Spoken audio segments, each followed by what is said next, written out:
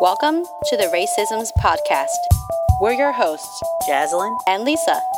We decided that this world could use more cross-cultural conversations that seek healing over division, understanding over ignorance, and a better world overall.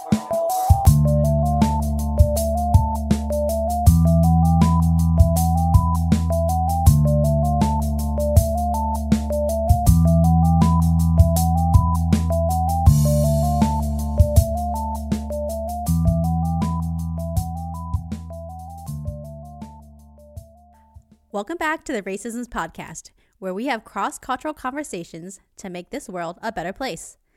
I'm Lisa, co-host of the podcast with Jaslyn. Hey. And today we have a very special guest, Tanya Ula. Tanya, say hi to everyone. Hi, everyone. So Tanya, like many of our guests, is part of our social justice club at work. And before the formation of the club, Tanya and I would regularly get together in the office to talk about culture, being a woman in the workplace, and even mentor female students at our work. So we have Tanya here today to talk about the topic of the model minority myth. But before we get into the topic, Tanya, would you mind telling the listeners about yourself, how you choose to self-identify, and anything else you want to tell us? Sure. Hello, ladies. Hello, podcast listeners. I've been a long-time listener. This is my first time on the podcast, so I'm very excited. I'm Tanya, a 30-something-year-old, originally from New York City. I identify as a Muslim American woman with roots in South Asia. My parents emigrated from Bangladesh before I was born, so I was born and raised in Brooklyn, New York. And I feel like I'm at the intersection of several identities and labels, which makes this question kind of hard for me to answer. So I can get more into that later. Okay. Thank you, Tanya. Yeah, great to have you. Tanya, I don't know if I ever told you this, but you were the first person I'd heard use the term model minority. And at first when I heard the term, I was like, what? But then I was like, oh yeah, it totally makes sense. So today we're going to dive more into that topic. But first, I'd like to give everybody a definition of what model minority is. And I did get this from Wikipedia.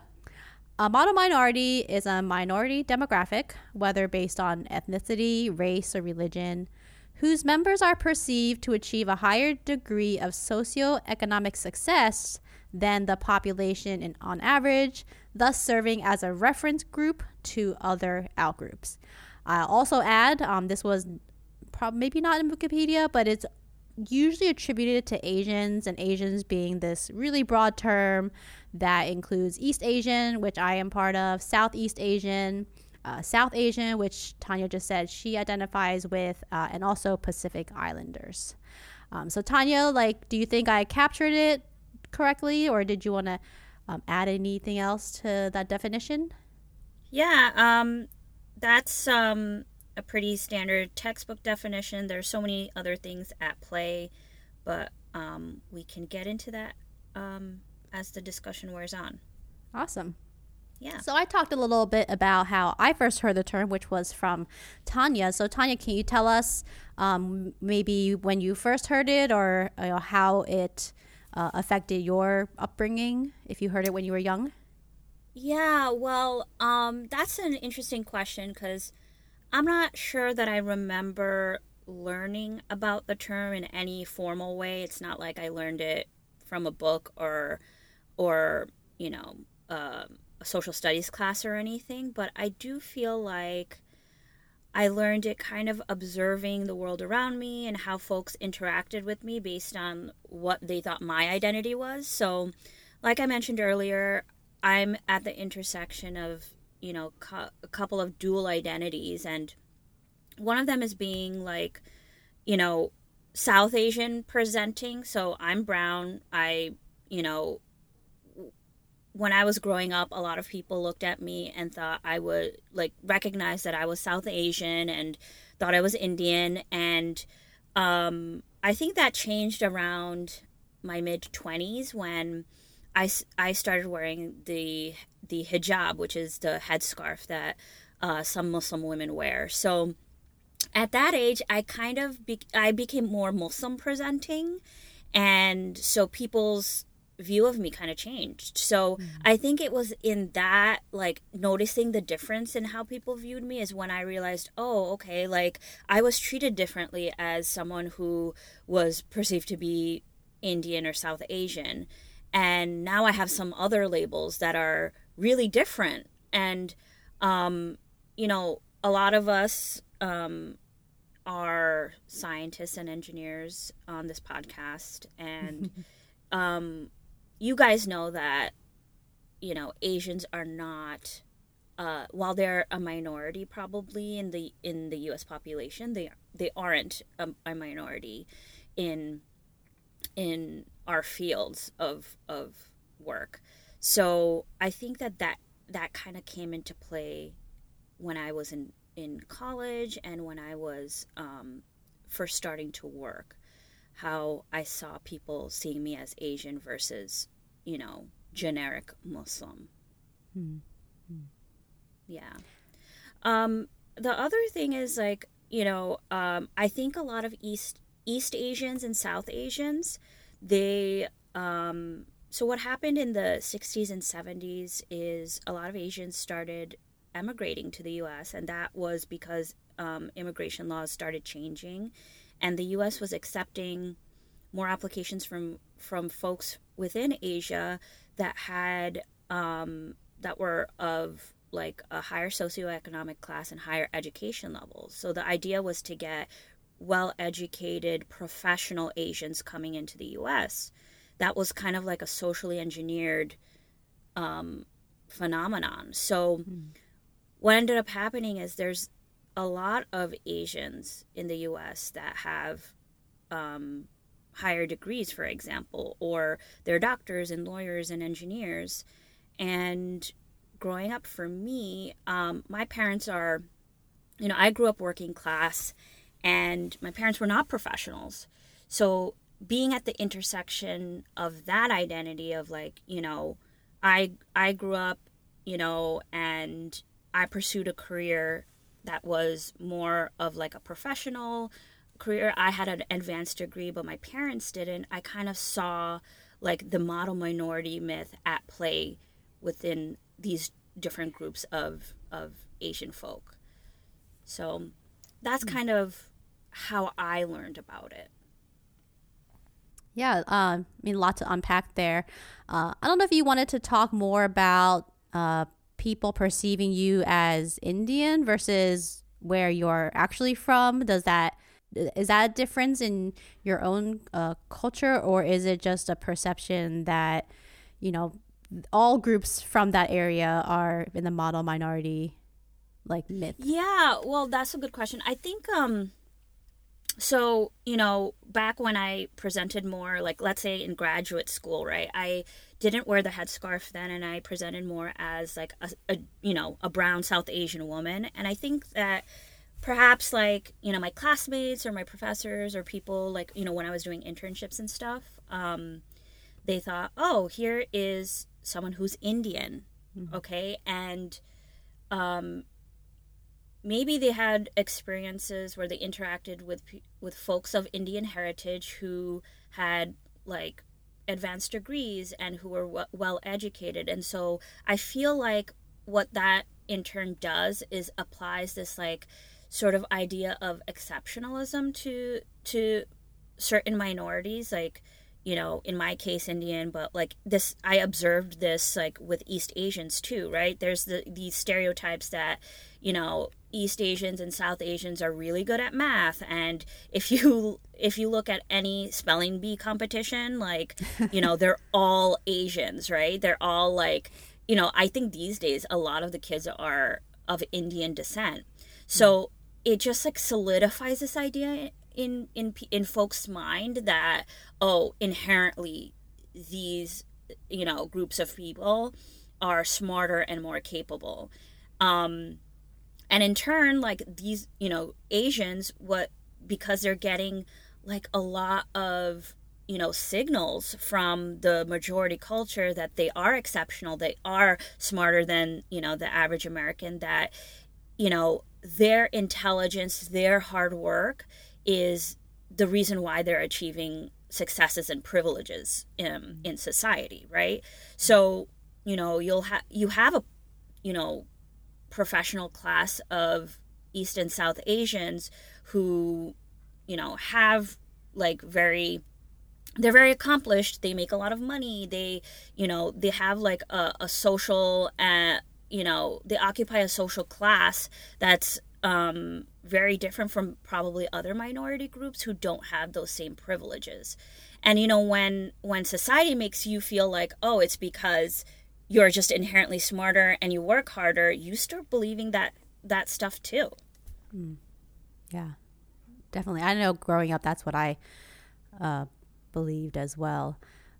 My family was also working class, and I don't know if you agree with this, but even though even though my parents weren't professionals with professional degrees, I feel like they still held that model minority as our standard as well. Work hard, succeed. Is that what you also saw? Yeah, I mean, my parents didn't have, like, my dad didn't finish college. My mom she finished high school, but she didn't go to college. But my parents really believed in the idea that, like, if I invested in my education, like, there was no limit to what I could achieve. And that the only reason, that, maybe they didn't have the privileges that they wanted was because, there's just this limitation that they just didn't go to college and all that. So while they didn't enjoy the privileges to the full extent that other South Asians did, they certainly, prescribed to the model minority framework. And, another thing that happens is, Asians, they come to the U.S. and they see non-Asian BIPOC, right, who maybe, aren't in the careers or the socioeconomic classes that they, view highly, right? Because of the model minority myth, like, they attribute it to maybe lack of effort or even laziness, which basically perpetuates, like, the anti-Black racism that is in this country. Because, just because they too are people of color doesn't mean that they automatically empathize with other people of color. And, what I realized, kind of reflecting on how the dynamics I saw within the Asian community and how they interacted with other people of color, I realized, like, this exceptionalism, like, it doesn't only just affect your community and how you perceive yourself, but it really perpetuates the white supremacist, like, Kool-Aid that we all drink being in this country. Yeah, I was going to ask, since you grew up in Brooklyn, New York, which is like a highly diverse area of this country, like, growing up with that framework, the model minority framework, how did that work or play into your interactions with other people in your community? Yeah, I mean, I kind of don't want to, like, my experience growing up in a diverse place like New York City is kind of anomalous, right? Like, most of America isn't like that. It isn't, I grew up with people from all countries speaking different languages, having, either they immigrated with their parents or, their second, third generation immigrant. Like, identities were all over the place. And so there wasn't, like, this monolithic white culture that we were always comparing ourselves to. Like, I rarely had white classmates, for example. And, like, for instance, I always bring up this example. Like, I don't celebrate Christmas because I'm not a Christian, but that wasn't even something strange growing up in New York City, because I had classmates who, even if they weren't Muslim, like, maybe they were Buddhist or Hindu, or, their parents were atheists or something. And so there wasn't this idea that we had to conform to, like, the white norm. So in that sense, I felt really free. But I think that it, just like in terms of the model minority myth, we were still subject to that, right? You don't really need white people present in your community to feel the oppression and the effects of white supremacy. Because like I said, like it's like the Kool-Aid, it's like the soup we live in. And, like all of the, folks that I went to school with who were non-white, like everybody was a person of color.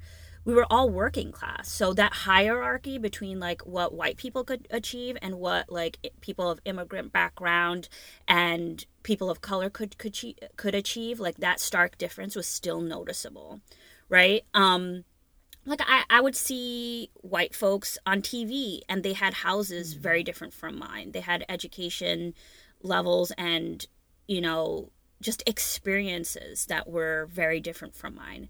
So I would say that like me and my peers, we just knew that like there was this other world of privilege that we didn't have access to.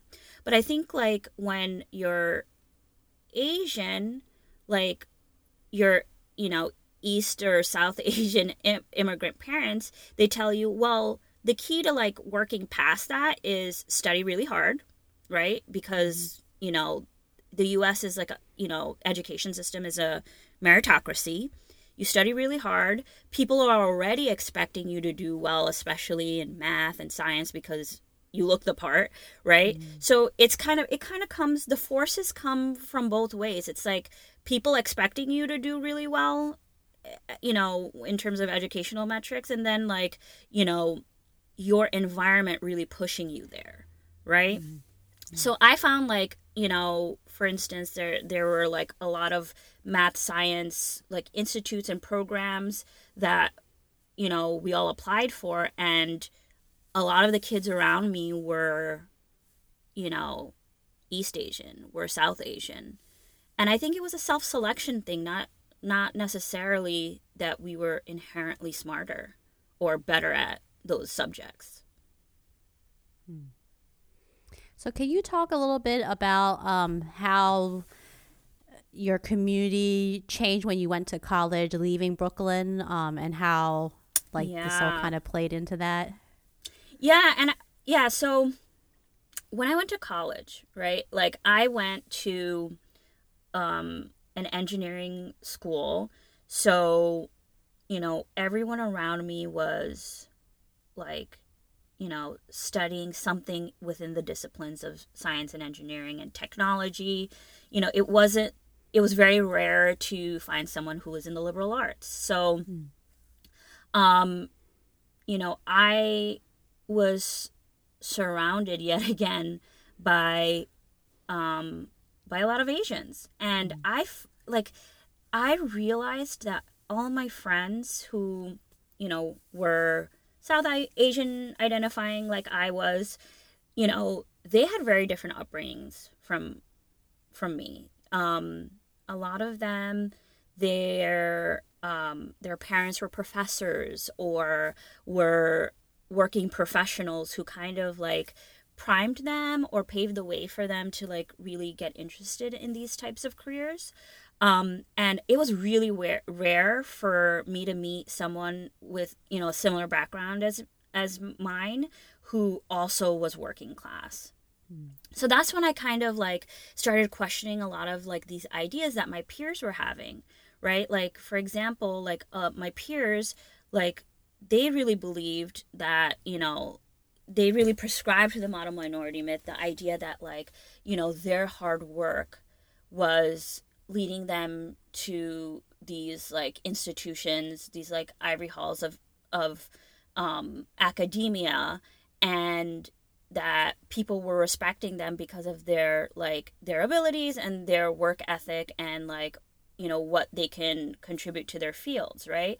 But growing up, I felt like, okay, well, my parents, maybe they don't have degrees, like, my friends' parents do, but they still work really hard and they're still, trying to navigate this world, in a way to, like channeling that work ethic to make things happen for them, right? Like to achieve success, but they're not treated the same way as my peers' families are. So why is that? So I guess like that kind of made me examine like all these ideas about like who deserves success, financial or otherwise, who deserves that versus people who don't. So there wasn't a large white population at this college. It was kind of like your Brooklyn community kind of moved with you. Yeah, there weren't. And to be honest, like when I started working is when I really encountered like a large majority of white folks that I interacted with. Because you have to also realize like my social world wasn't white either. Mm-hmm. Right? Like, I basically socialized with a lot of folks that, were kind of like the people I grew up with. They were just like, from everywhere. And, that was really different from how my friends grew up. Like my friends who are brown or who are people of color, who didn't grow up in like big metropolitan areas, they were probably the only person of color or the only South Asian, or East Asian in their class, right? So the way they interacted with the world was just so different. Lisa, did you experience a similar thing when you went to college? I went to high school in a predominantly white neighborhood, but I did hang out mostly with Asian, South Asian and East Asian, and a lot of them were also working class, just I think based on where we lived. So I didn't actually know a lot of. Well, I went to Chinese school with a lot of East Asians whose parents had professional degrees, and I thought they were too stuck up for me to make friends with. And I mean, I'll admit it, I judged a lot of ABCs, American-born Chinese, because they seemed to be more from families who were more wealthy or more educated, and I was not, and I was from working class. But when I went to college, and I've said this before, I aligned myself more with like the Christian community, which was also predominantly white, and this model minority myth, because I wasn't able to like pinpoint it up until, Tanya mentioned it in my, late adulthood. I didn't really understand how I was like internalizing this meritocracy until it was like pointed out.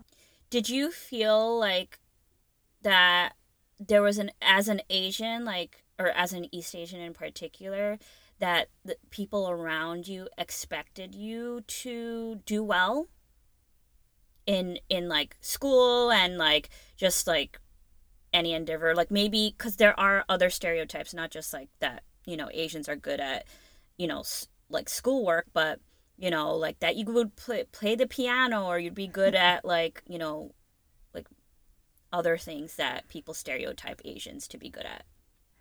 I think my parents, because they were working class, they like they didn't afford us many of those things, I guess, that you would stereotypically expect an Asian to have, such as like private, music lessons and tutors and stuff. But I mean, I did well in school. I did play the violin, so I kind of fit into their stereotypes. And my parents, they didn't push these things. They offered, that I could play violin with the school. They could rent a violin for me. And so, but they always, and particularly my dad, he always talked about working hard, and being able to succeed by just working hard.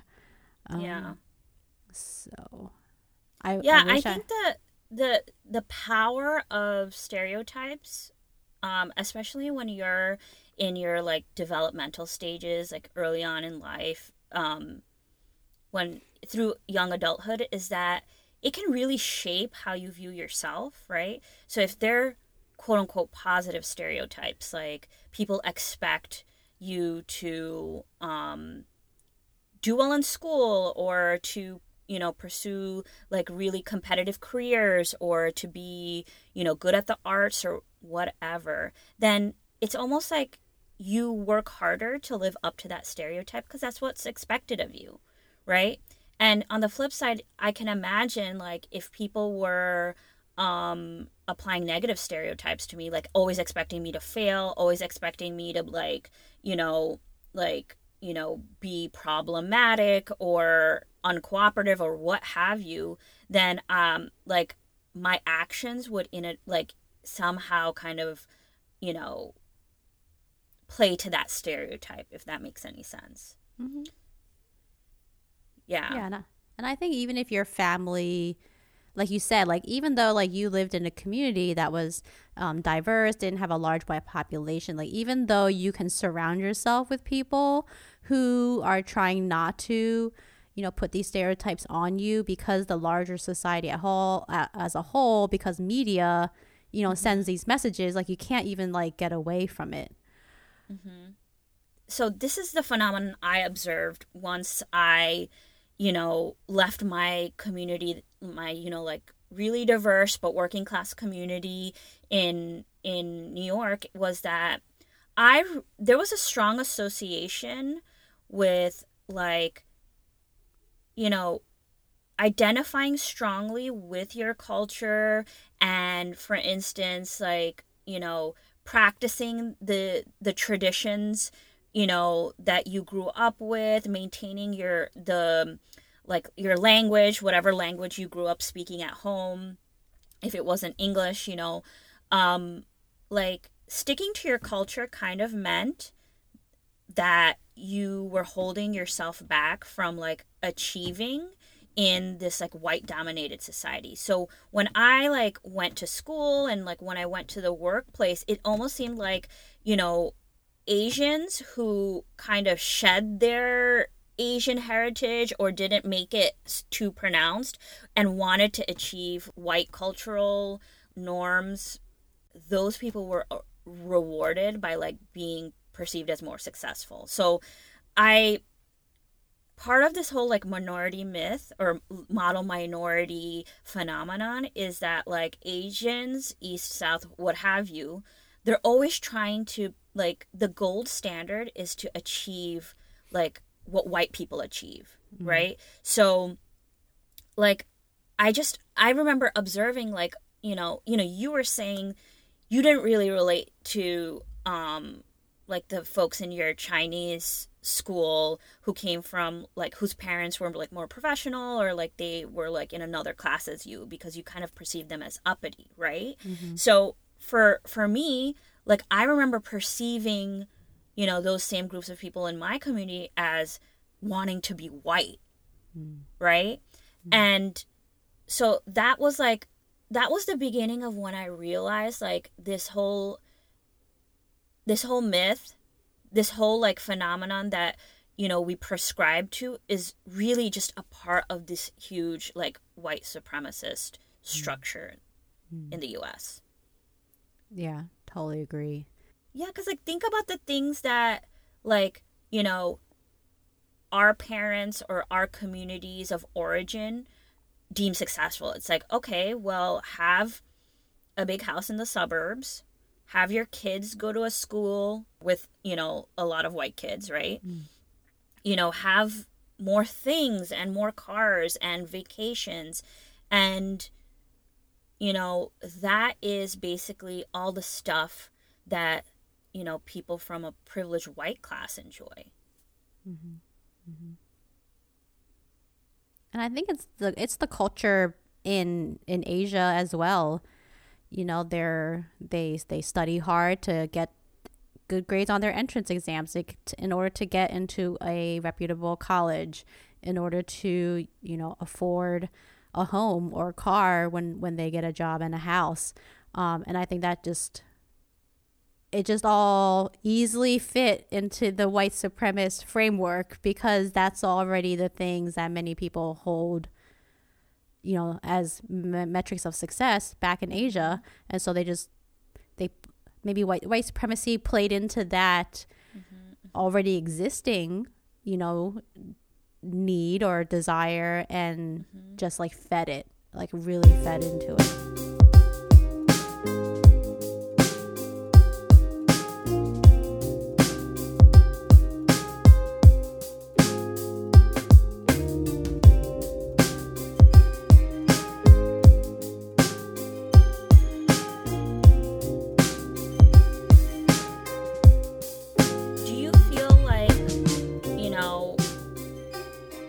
When you are in white dominated spaces, do you feel like you are tokenized as an Asian, or how do you think people perceive you as an Asian American versus like an East Asian person who, let's say, just immigrated? Do you think there's a nuance that people perceive?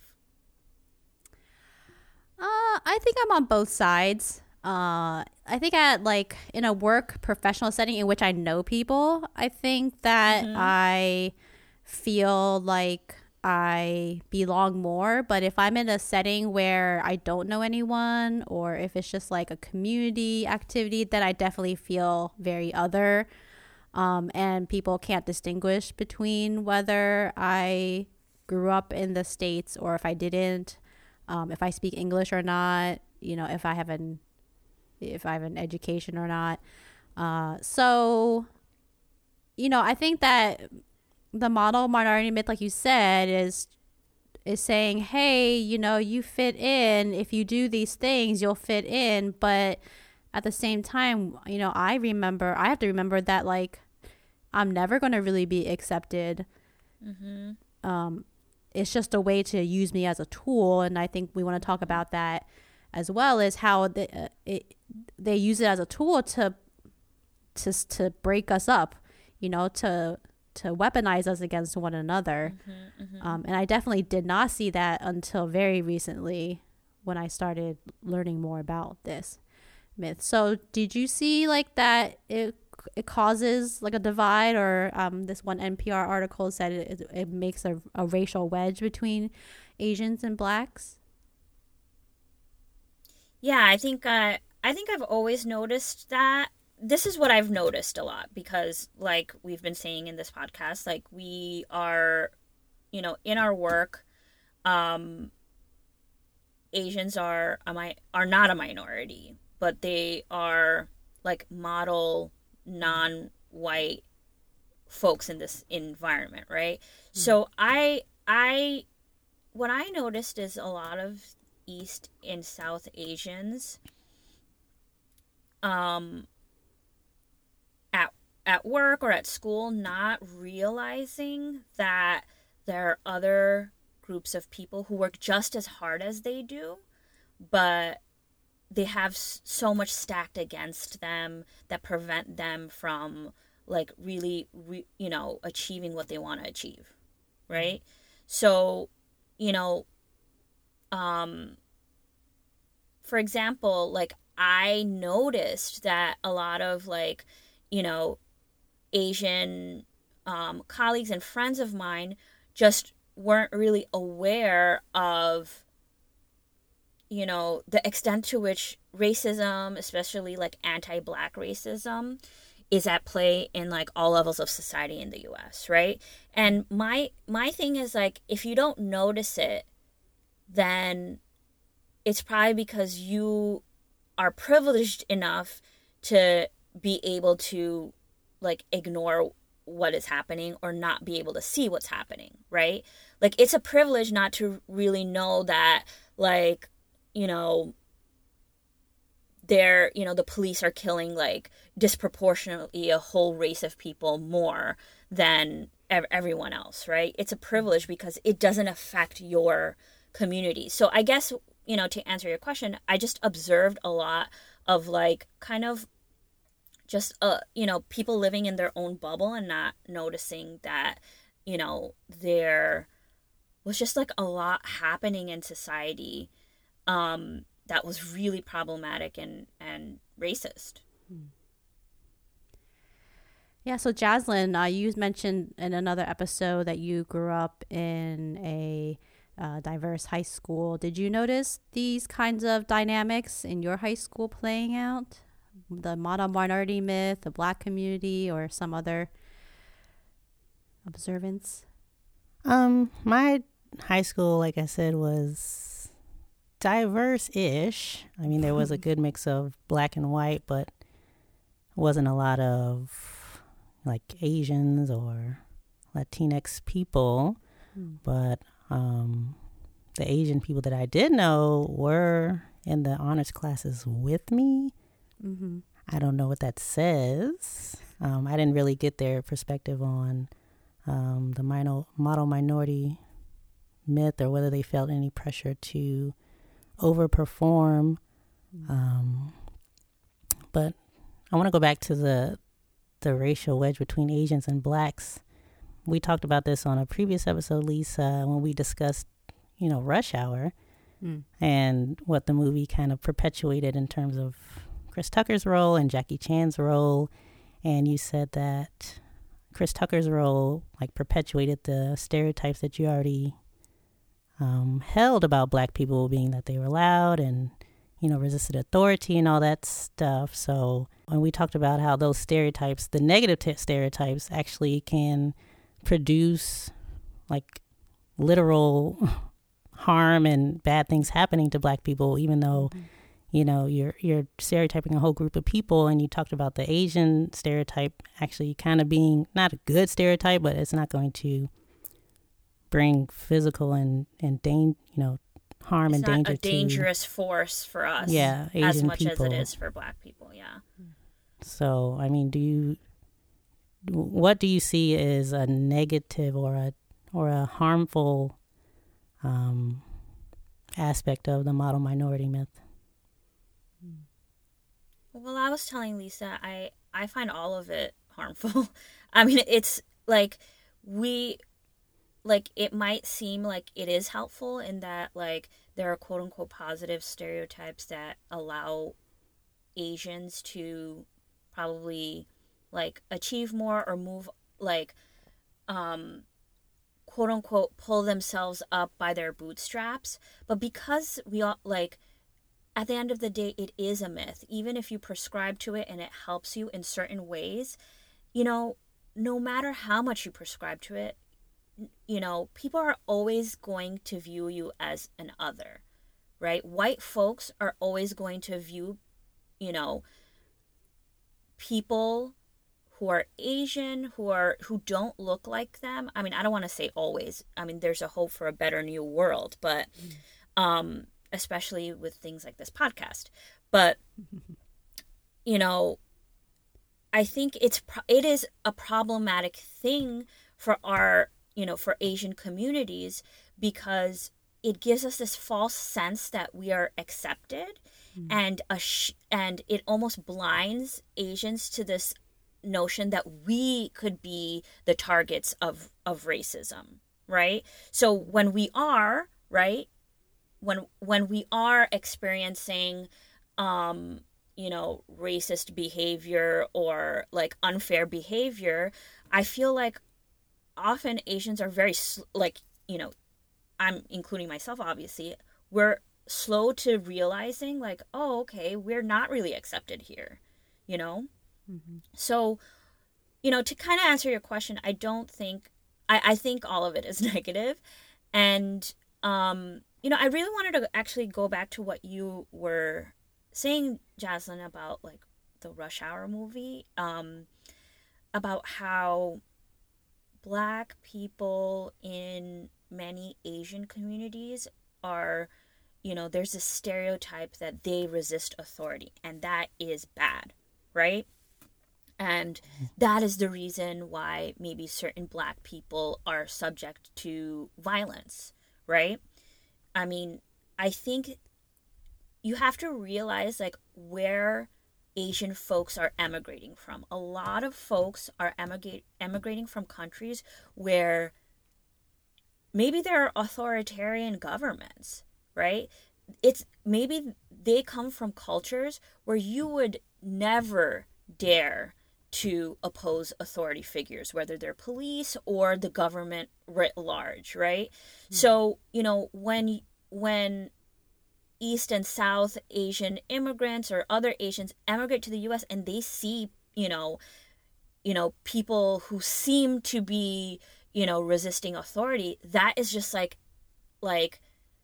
that goes against the grain of everything that they were raised to believe was right or wrong thing to do. And so they, you know, mistakenly attribute that as the cause of like a lot of like problematic things that probably happen to BIPOC communities. So how that plays into Asians' behavior is you know, when it comes to authority figures, whether it's a police officer, whether it's your boss at work, whether it's your professor at school, you pay deference to that individual. And then what you're taught in Asian cultures is that deference is going to pay off in that person will treat you right, right? And we all know, you know, that doesn't work all the time, right? Like, you know, violence against people is never warranted, you know, especially, you know, by people who are in positions of authority, you know, and it's why you see a lot of Asian folks maybe not being very politically active or not being like involved in social justice movements, you know, because they take this stance, because maybe their parents or they themselves come from cultures where you just don't do that. You follow the rules and then you live like a peaceful life. Would you agree, Lisa? Yeah, I mean, I didn't think of it from that perspective, but that's definitely true that a lot of Asian cultures do teach, you know, respect for authority, respect for elders, and a lot of people emigrate from governments that are authoritarian, well, non-democratic. No, I definitely understand what you're coming from, and I definitely see how that feeds into the anti-Black sentiment within the Asian community, definitely. Which is something we need to change, of course. And another harm I see is that, like you said, like Asians can ignore what's happening because it's not happening to their community, and that's harmful to, I think, you know, humanity at large. You know, we need to, and I think there's definitely a lot of Asian activists, you know, and they'll give you a history of how Asians have been involved in the civil rights movement and a lot of activity. But I think we need more. You know, we need people like our parents or, you know, our family members to kind of be in that fight, because we're always going to be seen as foreigners, no matter how many white friends or white coworkers you have. You know, you go out into like, you know, parts of the country where you're the only one, you're going to feel that other. And that's just, you know, the way it is until we can change it. Yeah. And I mean, like, even in Asia, right? Like, Asians in Asia, like, they, you know, they don't know of many examples of people who are activists, who are like, who stand up against authority, who stand up against maybe like their government when the government is doing wrong, because, you know, in totalitarian, authoritarian, you know, regimes, those people are silenced, those people are killed, those people are written out of history books. So they themselves don't have a lot of examples and might think, oh, like, this is what being a citizen or a part of our society is, you know, that's what it means to just, like, you know, kind of accept the benevolent or not so benevolent authority figure. I have a question. What do you think, is there a responsibility for immigrants to the U.S. to kind of learn about the history of the U.S., like not just, you know, the cookie cutter history they give you, but like the racial history in the U.S.? What do you think about that? Yeah, I think, you know, I mean, I'm going to speak specifically about the South Asian community, and maybe bring in, like, you know, some of the phenomenon I see in the Muslim community too, because that's another part of my identity. And the thing about the Muslim community is that it's really racially diverse. Like, you know, half of the Muslims in the U.S. are Black, and they're Black American. They're not like children of immigrants. They're descendants of slaves. So, you know, in that community, I feel like it behooves us, you know, as Muslims, to understand the history, because half of our, you know, our community, that's their direct history, right? So if we want to understand other folks in our community, then, you know, we need to understand that history. And, you know, a more important point, I think, is that it is like immigrant groups have benefited so much from the work that has happened in social justice movements. You know, I think that not knowing, like, our history makes it seem like, you know, prior to the, you know, 70s or whatever, like, Asians were not in the US, and then all of a sudden we came, and like we, you know, prescribed to the American dream, and we pulled ourselves up from our bootstraps. And because we live in America, where everyone is free and has access to, you know, all the tools for success, that's why we're doing well, right? The model minority myth can thrive because people don't know about history, right? They don't know about their own history of Asians coming to America, you know, before the latter half of the 20th century, and the discrimination they faced, the huge battles they faced, you know, being integrated into the society, right? And I'll speak from, like, being a Muslim American South Asian. Like, I can be more comfortable navigating spaces being different looking, because Black communities have been doing that since they first arrived here. You know what I mean? You know, social justice movements of post-slavery didn't just benefit Black people, right? It benefited everyone who wasn't white, male of a certain class. So in that sense, I think that it's really important for people who are immigrants to know specifically about American history vis-a-vis, like, how it relates to Black America.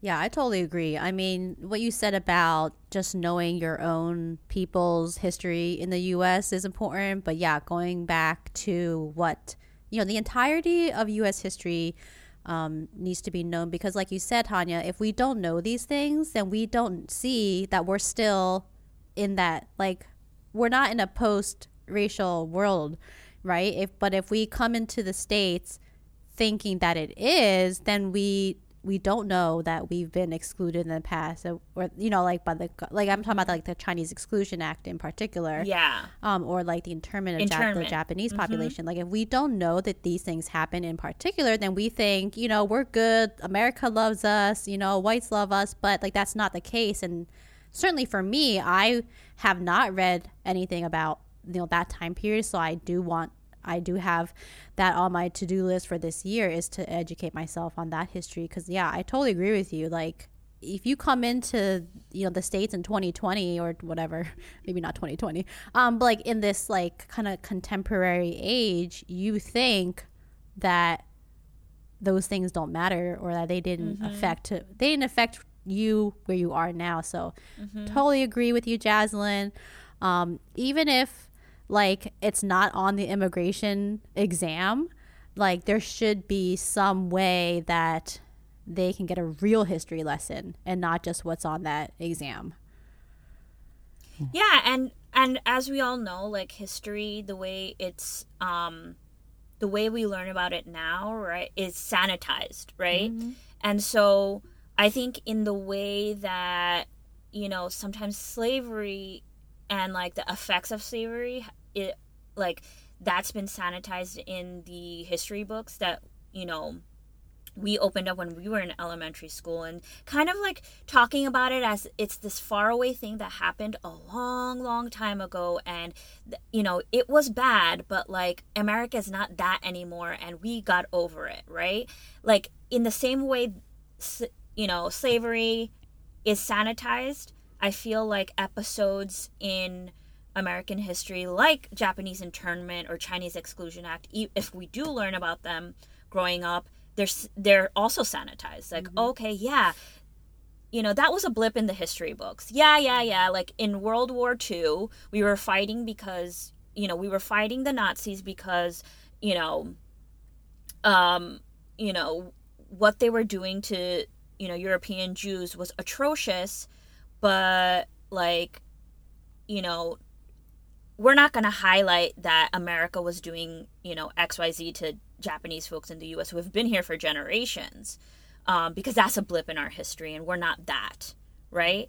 So, you know, I mean, that's an unfortunate thing about how we look about our past. And I hope that, like, we, just as we're trying to, like, sort through, like, the, you know, the connections of what happened, you know, in the slavery, you know, era of American history to what's happening today, we can make those same connections with like events that occurred in the Asian community.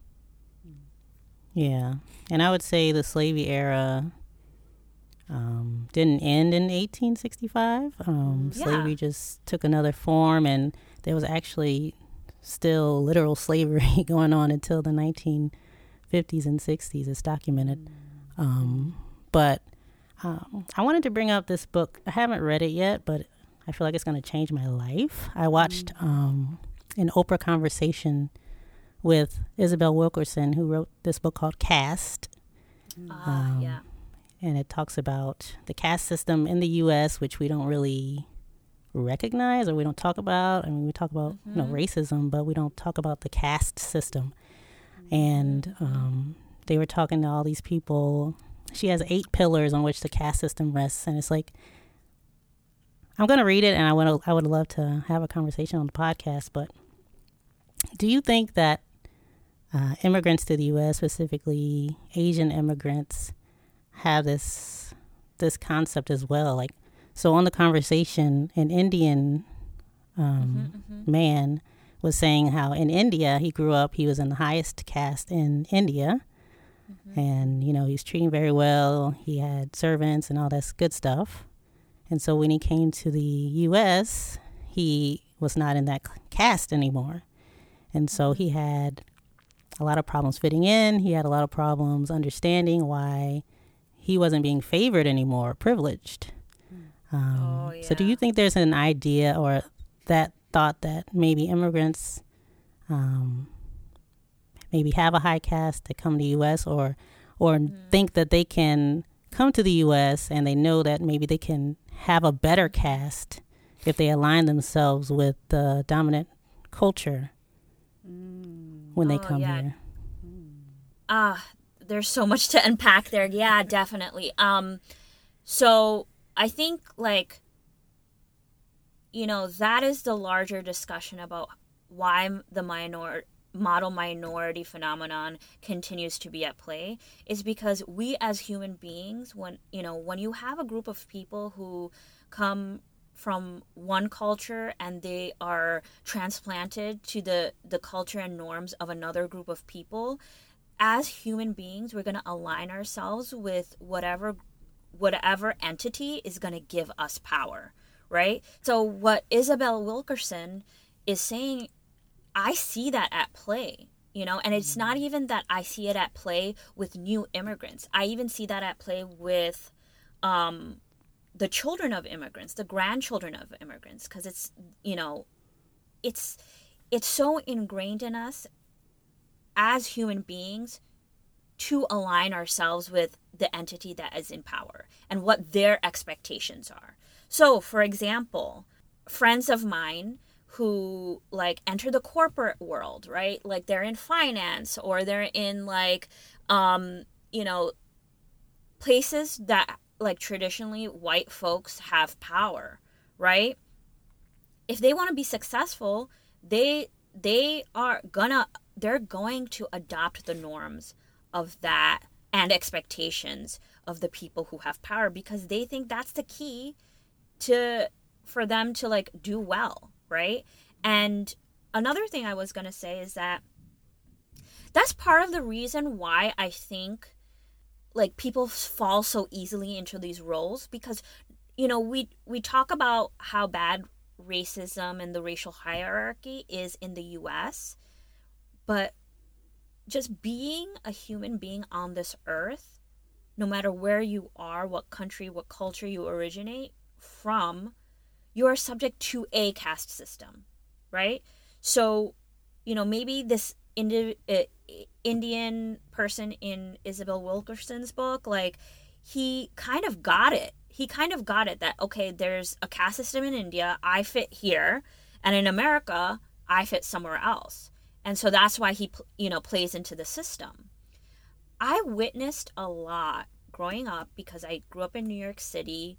First of all, it's like a melting pot. A lot of immigrants who come to the U.S. sometimes come first through New York, cities like New York City. But in the South Asian community, you see a lot of examples of people who were lawyers or doctors or, you know, like in higher socioeconomic positions or in higher castes, right? Maybe they were Brahmin or maybe they were like in the high social order in South Asia. But then they come here and they are taxi drivers. They work at the deli. They are selling newspapers at the newspaper stand, right? So that is what contributes to the trauma of, you know, in this particular case, you know, Asian immigration. Like I always talk to people about how like immigration is traumatic. It's very, very traumatic. No matter like, you know, what the background is of that individual. Even if you're emigrating because you have you're going to college or graduate school here and you're, you know, or you're coming here for a job, or you're trying to, you know, get to a higher caste level by emigrating to America. Either way, it's traumatic, right? Because you're being ripped from one world and trying to conform to another world. And I have always said this, I say this to my husband all the time, that like, I feel like as a second generation immigrant, like, yeah, I didn't live in Bangladesh where my parents are from. I didn't grow up in that society, but I'm still dealing with that trauma of being uprooted, of being ripped away from one world and having to make space in a new world. It lasts for a long time. It lasts for generations. I went in another direction with that conversation, but that's definitely something that I noticed. And what do you do when you're traumatized, right? You just try to survive, right? You try to survive, like, materially, psychologically, you know, you're just trying to make work through that trauma to make, like, having transplanted yourself worth it for not just you but your future generations. What do you think about that, Lisa? Well, Jasmine, I just added that book to my Goodreads, so thank you for that. Yeah, the caste system, I think that, so maybe the caste system is not as laid out, you know, in terms of having different levels in, like, where I came from, my family's from, which is Taiwan. But there's definitely, you know, like Tanya said, there's always going to be hierarchies, you know, spoken or unspoken. And I definitely see how that fits into, you know, I talked about this in another episode about how I felt like I was assimilating to the U.S. culture. And in terms of where I lived, I was assimilating to white U.S. culture. And that also feeds into this like myth that if you assimilate, then you'll be accepted. If you are accepted, then you'll have, you know, quote unquote, the American dream, and everything will be like okay. But, you know, I'm really interested in reading this book and seeing more, like almost like not where I fit in, because I don't want to fit into anyone's structure like anymore, but like just to understand like what that perspective is. It will be really interesting. Yeah, I feel like immigration, the process of immigrating is like changing high schools, right? Like, let's say you move to another state and you're going to a new high school. You know, as you guys have experienced, you know, in high school in the U.S., like, there is a social hierarchy. You go into the cafeteria and you're like, okay, survival mode. Am I going to be picked on, or am I going to be the one picking on? Or am I going to be socially isolated, right? And, you know, sometimes people, if they can get away with it, they align themselves with the bullies who bully other people, right? Because you identify, okay, I don't want to be that, like, you know, quote unquote nerd in the corner who's by himself, who's an outcast. So I'll join the other groups of people, and maybe those folks are, you know, bullying him or her, and I feel uncomfortable with it, but I'd rather be there than in his spot. And I kind of see that happening a lot. Like, I hate to, like, minimize it by, you know, giving this, like, really simple example, but, you know, that's what happens when, like, immigrant communities, you know, I would argue even, like, people who are Black, you know, who come from maybe, like, you know, who are part of the African diaspora, for example, right? Like, maybe they are also subject to this, where they see Black Americans, like, you know, people who are descendants of slaves, they see how they're treated, and, you know, it's a signal to them, like, okay, we don't want to have to deal with what they're dealing with. So we will do whatever we can to align ourselves with, you know, other folks, white folks, or, you know, the people who are more visible in this society, or have more power. I definitely see that in the South Asian community. Yeah, I think that's a big problem, because people do see that Black people, for the most part, are in the lowest, you know, rung of this caste system in the U.S., and so they want to distinguish themselves. They don't want to associate themselves with Black people. They want to look down on them just to maybe internally feel better, or feel like, you know, maybe we're not in the highest level, but at least we're not at the lowest. So I think it's a big problem. Yeah, and, like, a lot of this is not articulated, you know, explicitly. It's happening implicitly. It's happening in the background.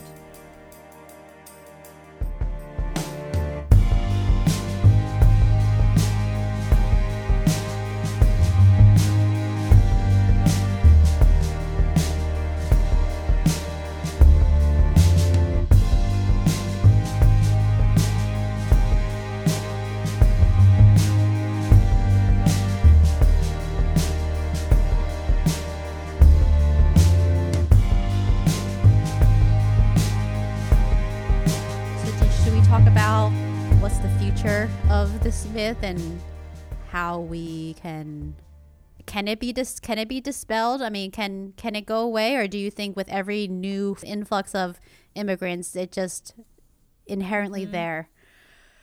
Well, I mean, before we go into, like, the hopes for the future, I don't have a lot of hopes for the future. No, but Tanya, you were feeling hopeful on 12 p.m. January 6th. You were feeling hopeful. I remember you said that. Oh, did you write it down? Because it's so rare. You had to. No, I remember because 2 hours later.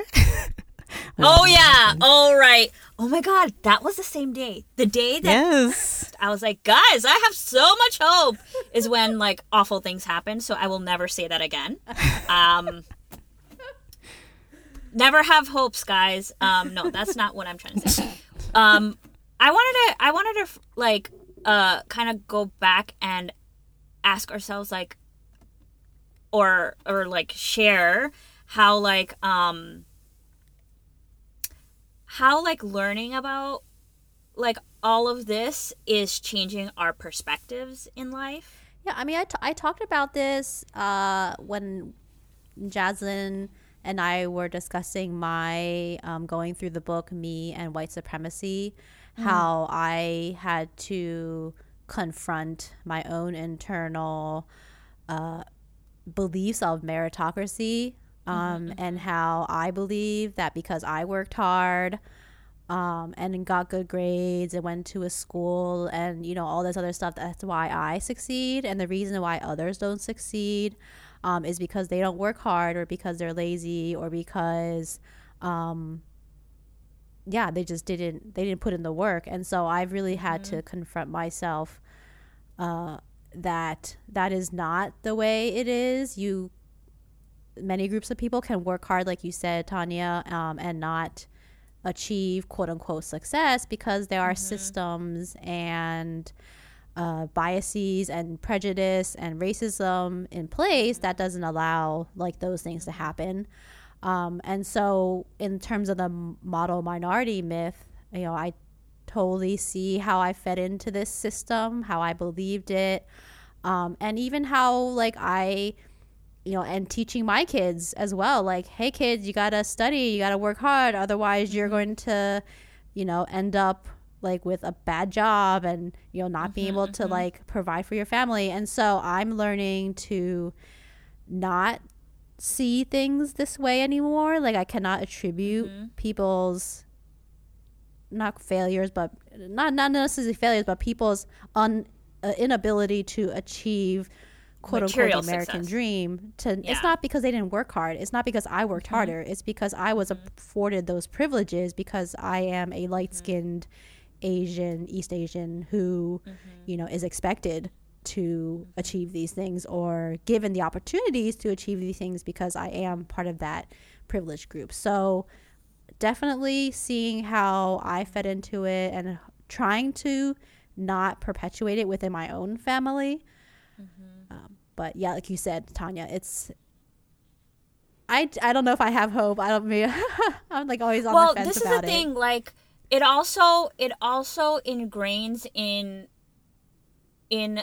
like the Asian community that what success looks like, right? Success looks like you have a job that either people respect or they don't, right? Like if you are like a professor of, you know, electrical engineering, that is a respectable job. If you are, you know, a school teacher, that's less respectable, right? So that's like, you know, putting in values within like our community that are very like, you know, very monolithic and very like centered around like material success, like, you know, achieving certain things like financially or, you know, prescribing to like academic achievements as like a form of success, right? So but on another point, like I feel like the aftermath of me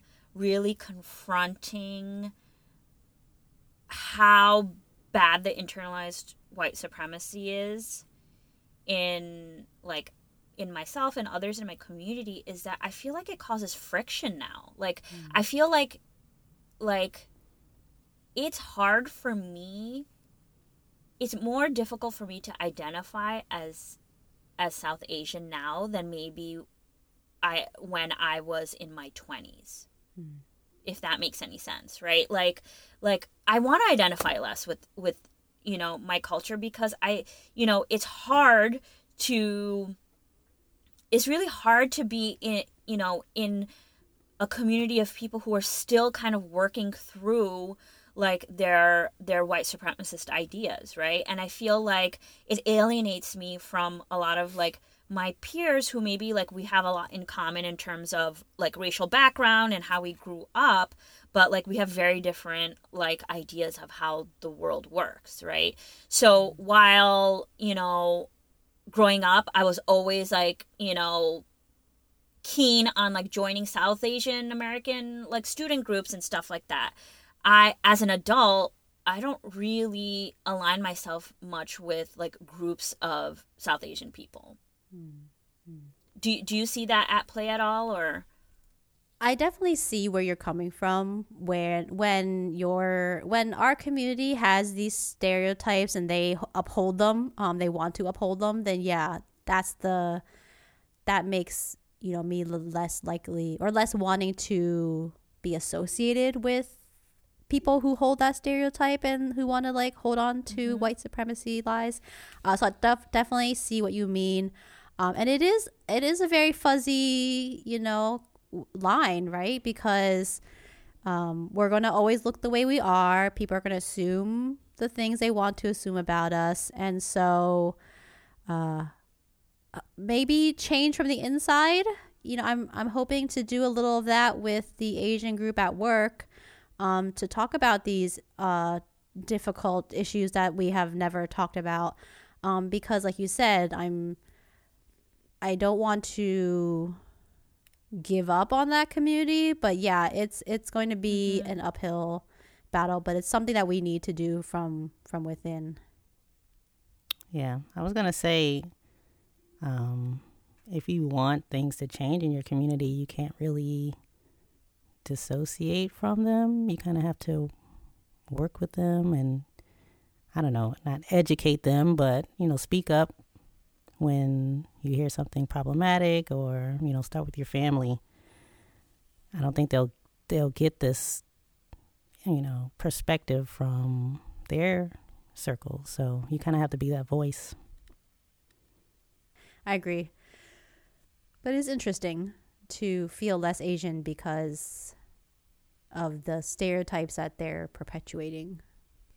Yeah, and this is probably another phenomenon at play. I don't want to be tokenized as Asian either, right? Like,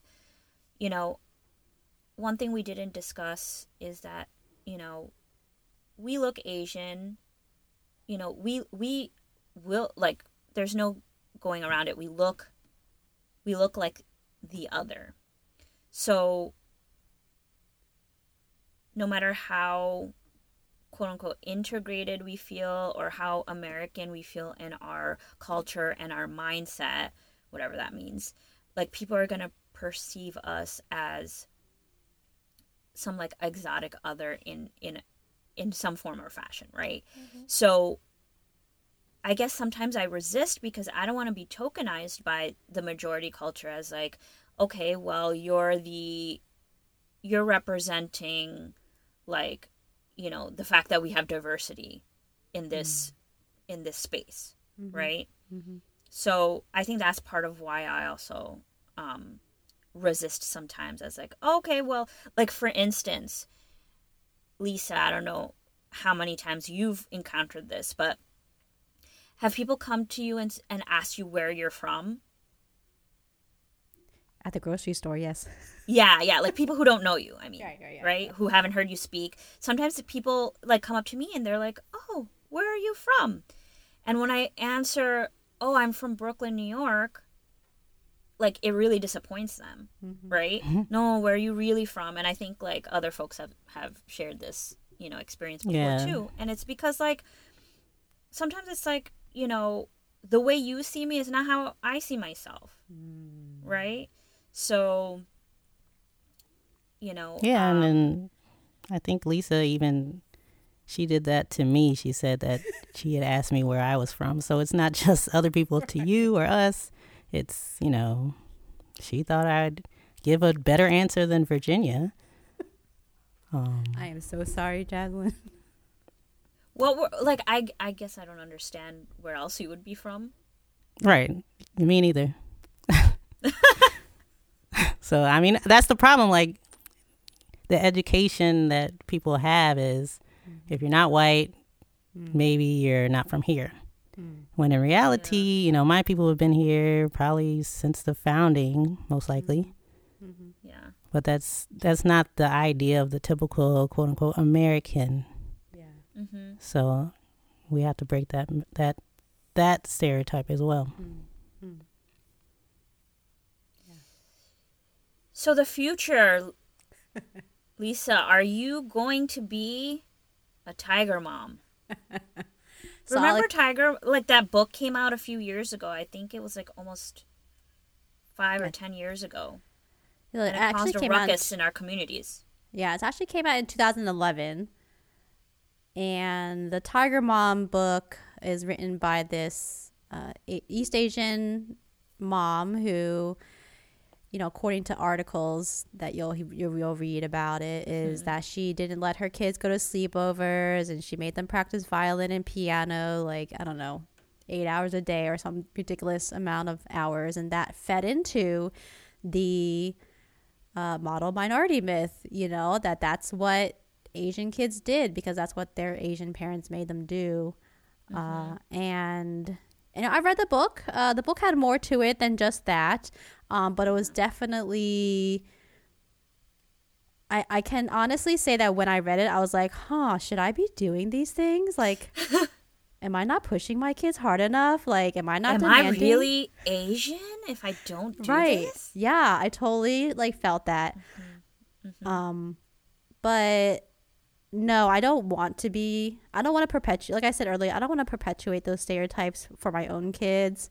While I do encourage them to work as hard as they can in school, I do also try to remind them that you don't have to be good at math. You don't have to be good at science. You don't even have to like science, but you have to try in these subjects. You have to just, do your best, work as hard as you can. I know that they have the potential, but I hope that I don't push them into the sciences just because I like the sciences. I hope that I can support them in whatever decision they make. And I hope that, I hope these things because they're not at that age where they can make those kind of decisions. And as a parent, I know that if I ever say anything like, I hope I do this, I probably won't do it. So I'm going to really hope that I can, be true to my word and also and continue to teach them about the white supremacy system of how things are and how we can change, hopefully, those systems. But so I do see hope in terms of in my own family, but I don't know, in the larger community, it's going to take a lot more talking to them. Yeah, I think like for the future, or at least the present, I get very excited to see Asians, in my case, like South Asians, who are in non-traditional careers who are like killing it. You know what I mean? Like actors and musicians and like artists or whatever who are doing things that maybe people don't expect, brown people to do. But they're like doing such amazing work and like they are part of the cultural fabric in ways that like, we weren't always taught was possible or good or whatever. So like I get heartened by that. Like when I see like, like a friend of mine is a comedian. She wears the headscarf and she, is doing something that, we were never taught growing up as like, something that you want to aspire to be.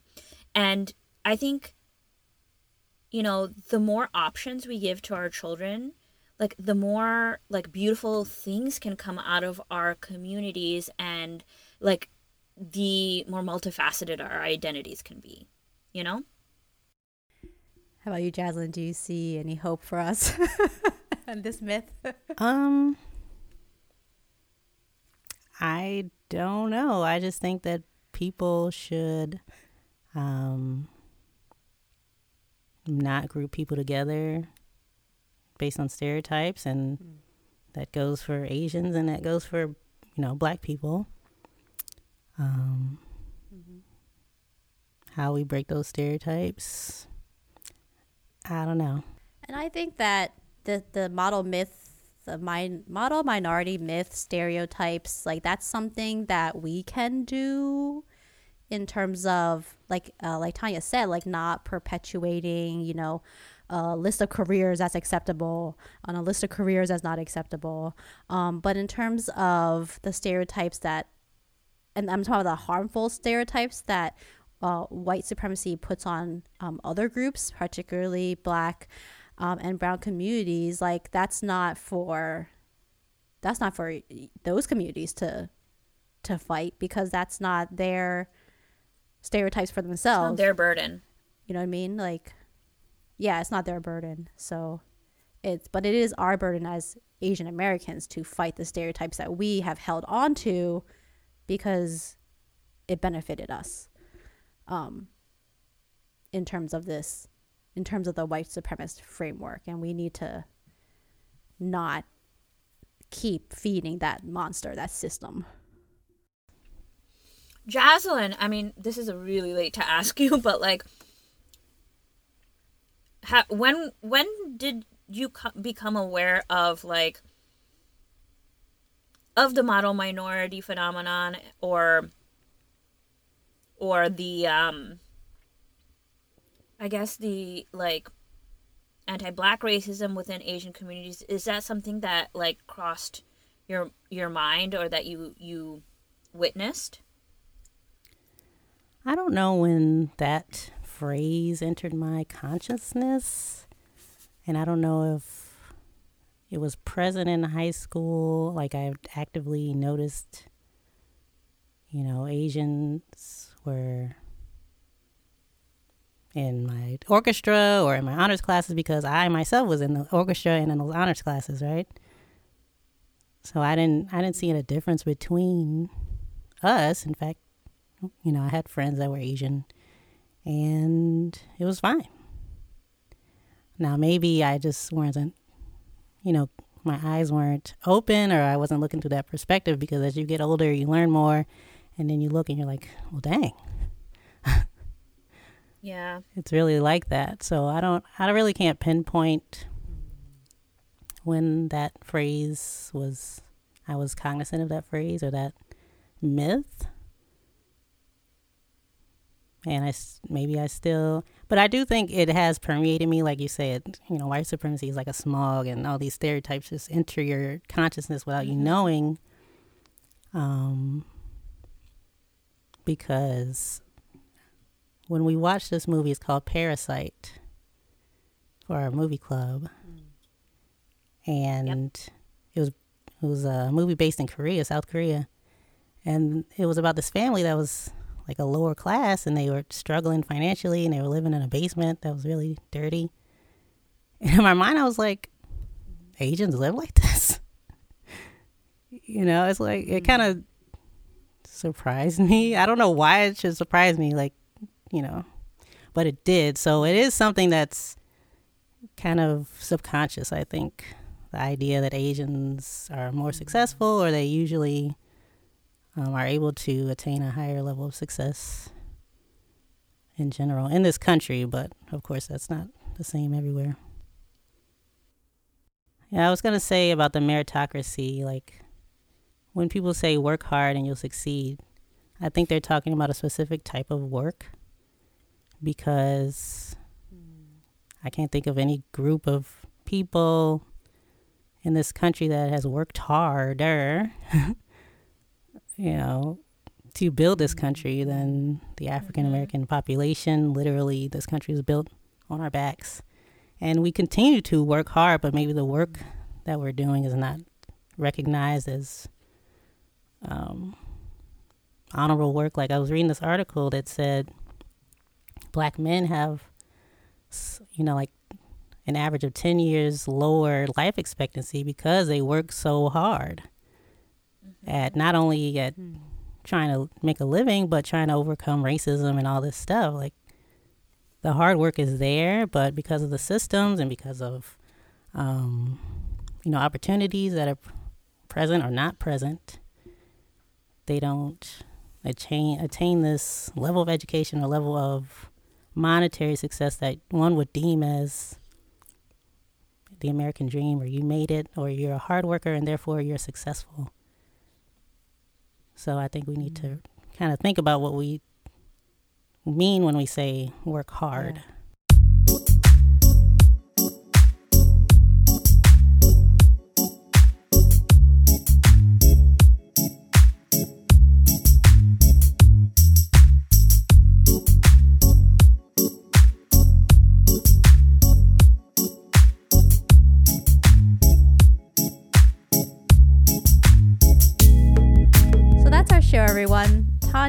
thank you again for being on the show today. We really enjoyed discussing this myth, your identities, and how, even our upbringing was pretty similar in terms of being working class families. But let's work together. Let's dispel this myth from within together.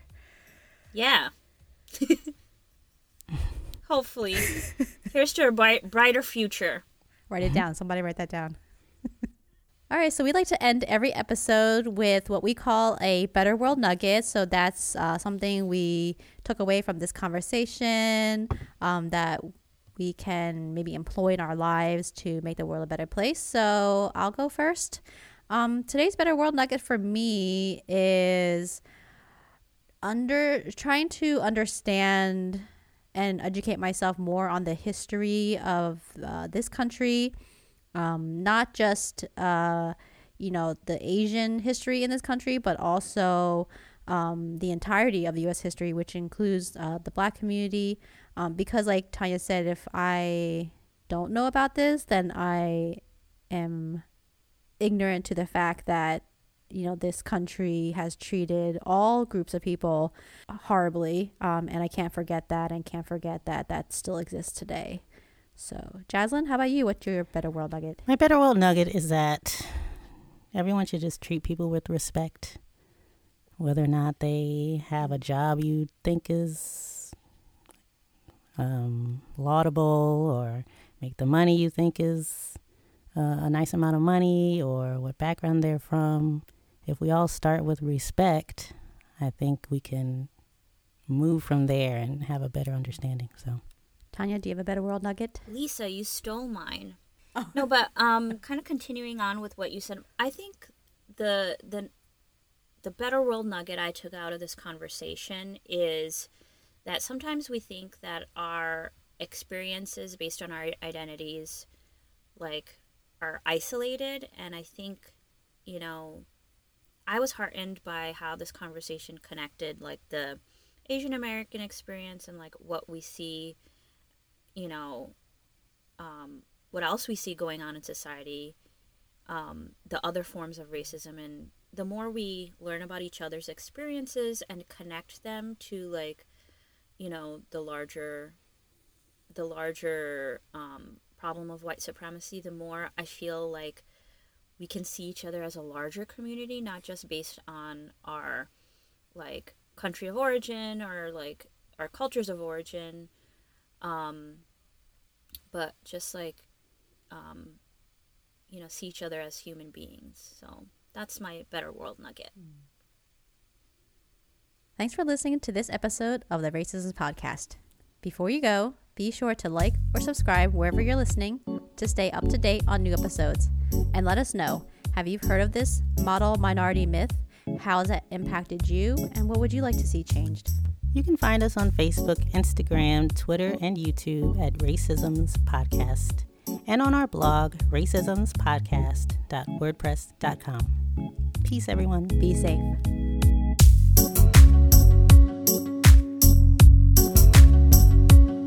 Music for this episode was created by Jaslyn Dukes and Kyle Carson. This episode was produced and edited by Kyle Carson.